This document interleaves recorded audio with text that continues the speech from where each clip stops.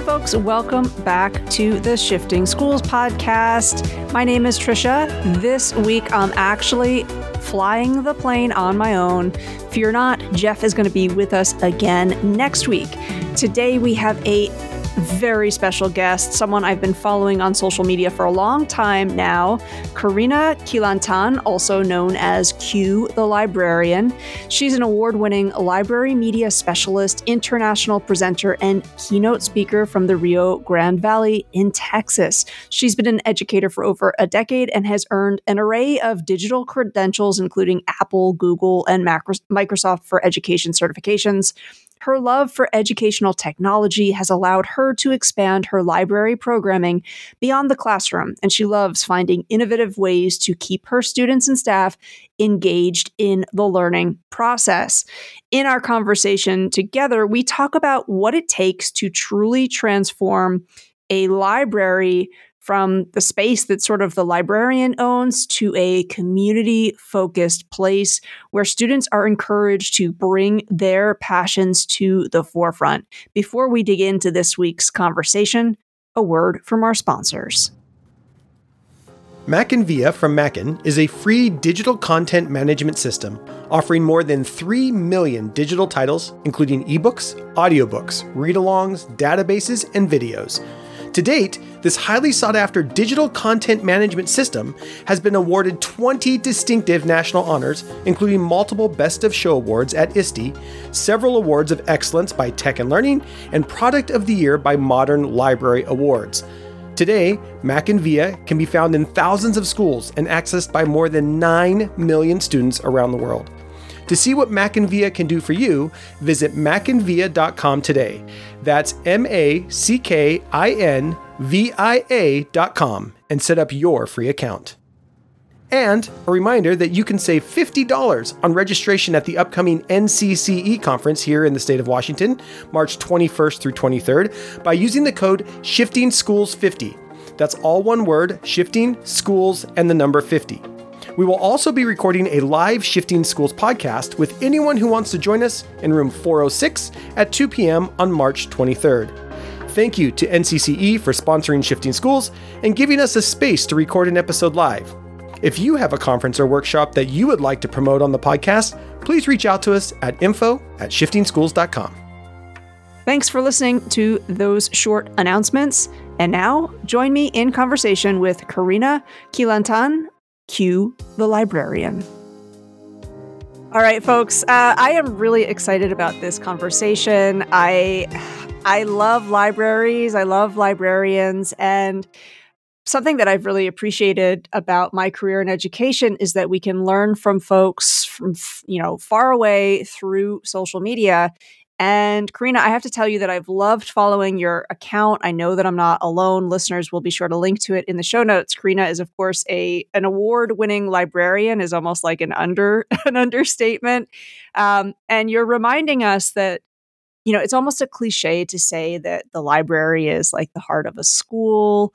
We hear that a lot, but I really do believe it. And I think what's important is for folks who maybe haven't stepped foot on a school campus in a very long time, the beat of that heart has changed and evolved. And you're just an incredible example of that. You've got passions not only for, library science, obviously, but you have just about like every ed tech badge imaginable. And you're also interested in esports. So again, it's a fantastic intersection. I'm sure all of the research and learning you have had to do along that it isn't necessarily easy, but I'm wondering if you can talk to leaders about, the various work that you do across those intersections and maybe how those passions might align, or for someone who's listening and is thinking esports and libraries, what's the connection there? Can you just tell us a little bit more about your amazing experience and, again, how you are expanding our understanding of what a library is and what it can mean for students? That was a very long first introductory question. Thanks for still being here.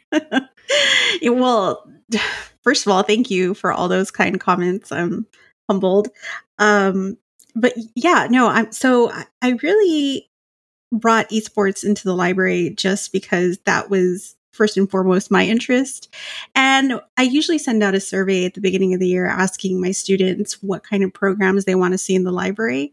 And I just to kind of feel it out, put gaming club in there. Next thing you know, all the students pretty much, I mean, you're talking about a good over 50% of students who responded to the survey said that they wanted gaming in the library, and our campus didn't offer any kind of club like that. So I figured, hey, I have a couple of new line screens and I have some technology that we can use. So I invited students to bring in their own equipment, our own devices. We made it into an annual esports tournament because so many students played Super Smash Bros. Ultimate.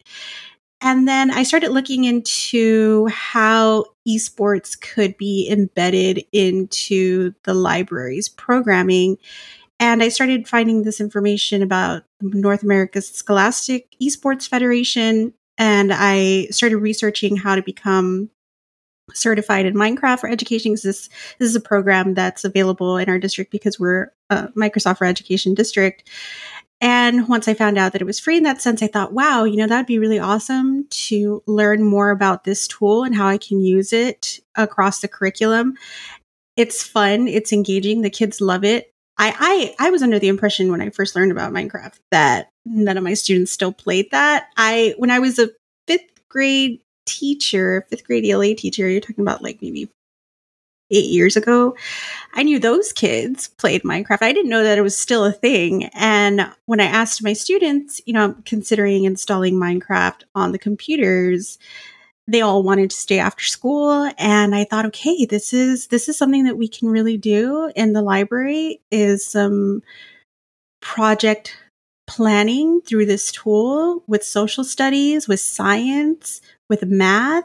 It lends itself to so many different subjects. And the fact that all the resources were readily available on the actual Minecraft website, Minecraft for Education website, which is what really sold me. So I joined a cohort and became certified. I got certified as an esports leader as well. And our club currently meets on Thursdays, and I'll provide them a few challenges, and then we complete them and then go from there. And I share with the teachers what we're doing and how the students are making these awesome projects and products and teaching them. I'm still having, I'm not going to lie, I still have a little trouble getting some teachers on board to actually use it in the lessons, just because they're so bombarded with state mandated things. So I know for them, gaming still needs to be, we need to do a little bit more convincing there. But as far as bringing that into the library, I feel like it's really a safe space where the students can explore a different form of learning that's not traditional and doesn't, I don't know, I guess it's just a nice little break from the day-to-day learning that they have in the traditional classroom, and seeing them really excited about coming to the library and learning through video gaming is just amazing. So at the moment, I know our district is looking into creating actual esport leagues because they saw how it worked in our middle school. And I told some of the instructional technology specialists in our district, wouldn't it be great if we could set up competitions? This is not a project that I can do by myself, but if we could somehow work together to involve other librarians and other educators and other students throughout the district, we could have divisions, elementary and middle school and high school, have different games appropriate for their age, and see where that goes. So I know that's been a discussion.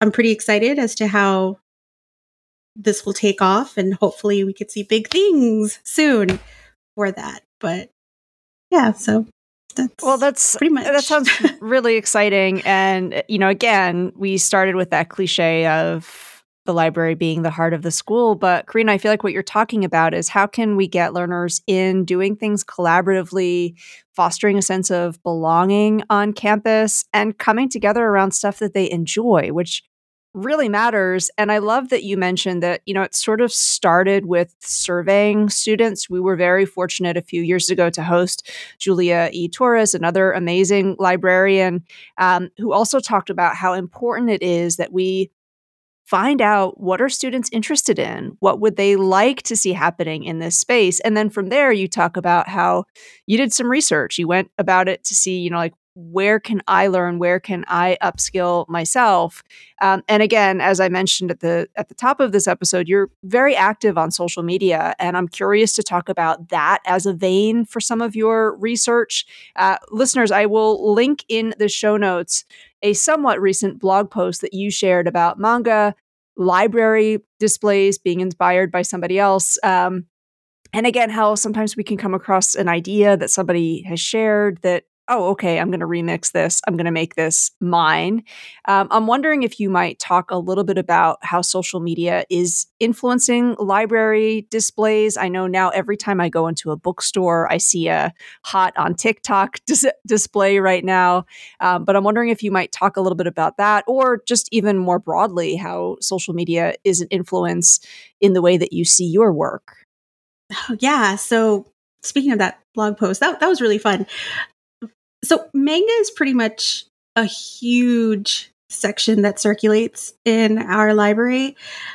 About 40% or more of our circulation is because of the manga section. Whoa. Yeah, I know. It's Whoa. pretty intense. I know. It's pretty intense.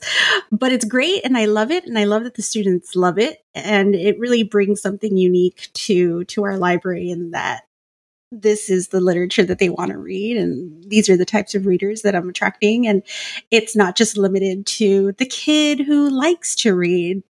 It attracts all types of readers of all abilities, which is why I love manga so much. But actually, the signage idea I got from Jennifer Zimney, and I hope I'm pronouncing that correctly. I saw her post on social media. Actually, I saw a photo on Instagram, and I went to Twitter and posted and said, "Someone find me this person who created this display."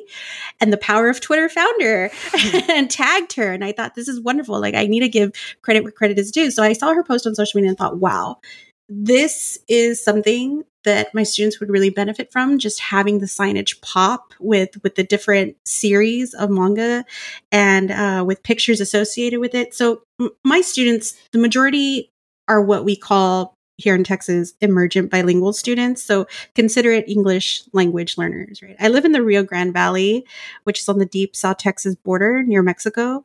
So my students come in knowing mainly Spanish and learn English in schools. So any visuals are so important in the library to help direct patrons to the literature that they want to read and that they want to seek. But speaking as someone who hates creating displays, and I know that's blasphemy, mainly because I'm not good at it. I look to other librarians to get ideas. I'm not creative in that sense. We all, as librarians, have different strengths, and library displays are not my thing. I can create a design on Canva, print it out and post it, laminate it, no problem. But ask me to get artsy and crafty with my displays, it's just not going to happen. It's not. So thankfully, there's hundreds of librarians on social media that share their ideas and their designs, and they share their creations freely, which is so beautiful, because this really allows us to browse through these photos and collages of displays for inspiration, and really make connections with these creative professionals and adapt those ideas for our own libraries. Not to mention that it really lends itself to collaboration. I had an idea for some Spotify playlists to post around the library. And luckily, one of my friends, Rachel Welsh, she collaborated with me on it, and it was great. We shared a document, we put it together, we posted it, shared it with other librarians, and other people enjoyed it too. So it's a great way. Social media is just a great way for us to collaborate with one another, and being able to join those online groups or communities that are dedicated to any specific thing, be it library displays, books, technology. It just really helps us make our posts more discoverable, because librarianship can be very isolating, right? So luckily, this is something, a tool that can help us raise this awareness of different ideas that we can share and how we can attract more visitors to the library and increase engagement with these displays and with these ideas. Not to mention that social media really, I guess, promotes feedback. Sometimes I'll have an idea for something and a display or anything really, and I'll send out a poll. What do you think of this? Or I'm thinking about doing this. What do you think? And I'll receive messages from people like, oh, wouldn't it be cool if you tweaked it this way? Or, oh, I like that idea. Maybe I can do it this way. And it's just great getting that kind of feedback. So we kind of come together to gather this inspiration and help each other promote not just our individual libraries, but each other's libraries, and hopefully create something that's relevant to our respective communities. Yeah, I mean, as someone who is not a librarian, I have to say that like library Twitter is one of my favorite corners of the internet. Like it is so affirming. There's so many great ideas. And I think you had a blog post that you shared too about the playlist idea. Correct me if I'm wrong there, but if I'm remembering that correctly, I'll be sure to have that link in the show notes as well. Yes, definitely. I'm thinking about what you're talking about in terms of folks sharing, and I'm wondering, I'm thinking, obviously I follow many of the hashtags, but I'm wondering for someone who is a librarian and is hearing you describe that sharing and that feedback loop that exists, but they don't know where to get started. I'm wondering if you might want to direct them, pick your social media channel of choice. What might they actually look at? I know this isn't a librarian, so to speak, but one of my favorite accounts on Twitter to follow is Haymarket Books. They have this weekly, just Friday, they put a call out, like, what are you reading? And they've developed such a great community that, to be honest with you, like every week, I look forward to just scrolling through those responses because every single week I find at least one book that I haven't heard of before that I know I need to learn more about. So again, for a listener who's thinking, what Karina is describing almost sounds like a utopia. And social media, of course, is not a utopia, but there are some real benefits. So I'm wondering if you either want to direct us to, is it a hashtag? Is it an account? Something that kind of speaks to what you've described there. Oh, wow. Okay. That's going to be difficult because there's so many. There's just so many different hashtags and accounts that I follow. I mean, I joined Twitter several years ago and I've been able to follow so many great people. But if I had to narrow it down to, let's say, several, maybe like my top 5, I would have to pick definitely Future Ready Librarians. My Texas Librarian Network, right? So the Texas Library Association. My best friends, Amanda Hunt, Deborah Zeman, Rachel Welsh, Martha Bongiorno, Amanda Jones. Just, oh gosh, I don't know. That's kind of putting me on the spot. There's just I'm so many. sorry to have done that. Well, you've given us some good ones there to look at, and Future Ready Librarians also has a Facebook group as well, folks. So again, I think that's been a long running, because I know that sometimes Twitter can be overwhelming if you haven't signed up yet. So that might be also a nice space to check out. And of course, listeners, just follow Karina. Her account's going to be in the show notes. Last November, I can't believe November is like a while ago now, with the School Library Journal, another account that I really love following, you led a very special session that was entitled Storytelling as Advocacy. Karina, can you talk to listeners a little bit about that session? Maybe it's just part of your personal learning journey that sits at the foundation of putting a session like that together. Yeah. Wow. Well, wow. I can't believe that I was actually invited to attend this, much less present. I'm still in shock. But I traveled to Minneapolis for the School Library Journal Summit in November, and their theme for this past year was advocacy in action. So I had the tremendous honor of presenting a breakout session, which was called Storytelling as Advocacy. And it was so wonderful to share our library story and share the narrative that surrounds what we provide as a school library located in the Rio Grande Valley. So I discussed the different ways that I use data collection, conduct needs analysis, gather quality feedback, and create student leadership groups like my library ambassadors to create programming, as well as how I leverage technology to tell our library story. So this includes everything from documenting our day-to-day interactions, our programs, our events and trainings, and everything else that the library offers. Because I really feel that the manner in which I document our story really shapes the library's narrative. And I want it to be positive, and I want it to be welcoming, and I want it to be inclusive. Because we aim to be socially responsible, and a creative space where students can feel seen and heard and validated. And my personal learning, and the reason I go about shaping our story by using media and student groups and data, is because my first year was so hard. I almost quit. I thought, nope, this is not for me. This profession isn't for me. I miss teaching. I miss having my students, right, that I'm responsible for teaching. And I thought, well, I went to school for this. I obviously pursued this profession for a reason. I need to give it a shot. I just can't leave, 2 weeks in, even though I cried a lot. So I started asking myself hard questions, like what was getting in the way of me really enjoying my job? And it came down to some difficult it was difficult to build rapport with my administrators at the time. They're not the same ones that I have now, but that was one of the reasons. And then having no funding, basically non-existent funding, no assistants. I was by myself. I didn't have an assistant.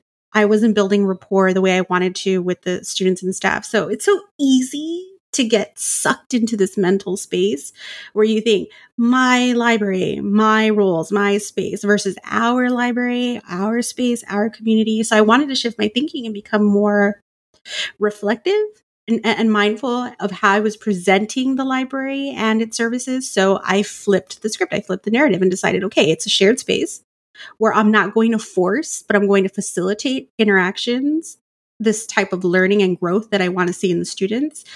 Because we know that this profession, if you're by yourself, can be super isolating. I know I said that before. But so I looked to the students and staff who understood the campus culture, the relationship dynamics. I really sought out those relationships to create these solutions that helped me overcome these barriers that were preventing students and staff from visiting the library.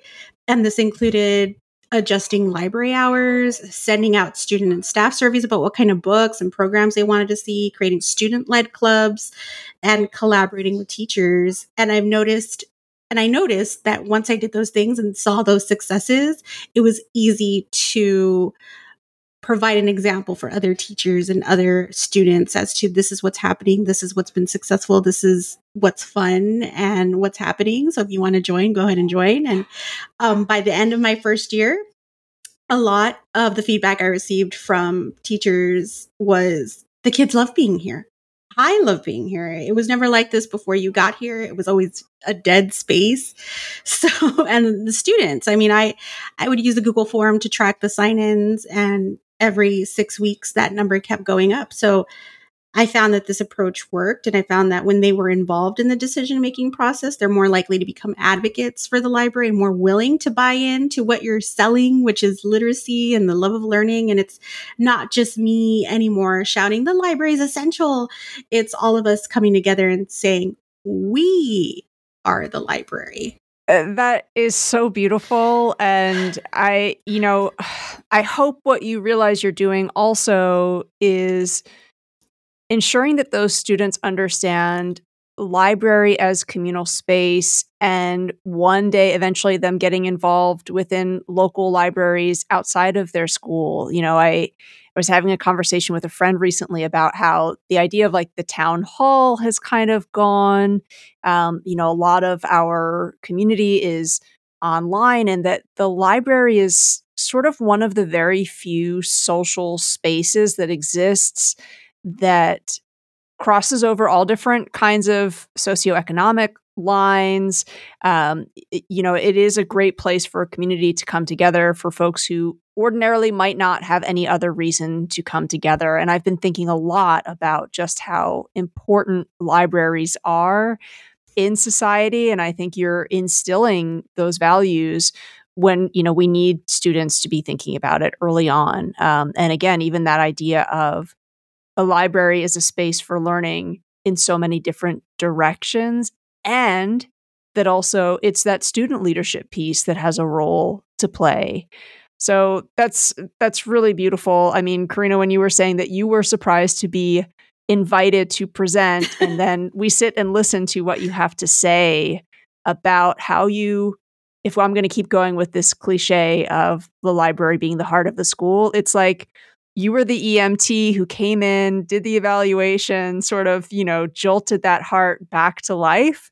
It totally makes sense to me why, School Library Journal reached out, and we're very fortunate to host your voice, host your story. I'm really glad that we got to host it on this show as well. So listeners, please be sure, head over to the show notes. If you're not already following Karina, I know that the work that you continue to do will be inspiring. And I look forward to following you over there on social media as well. So thanks again for your time today. Thank you. Thank you so much. Thank you for listening to today's episode. Just a reminder, you can save $25 on any of our learning pathways at shiftingschools.com by using the code SSPOD25 at checkout. If you like today's show, or if you have something you'd like us to talk about, send us an email at info@shiftingschools.com. And of course, rates and reviews are always appreciated. Until next time, we'll see you on the network.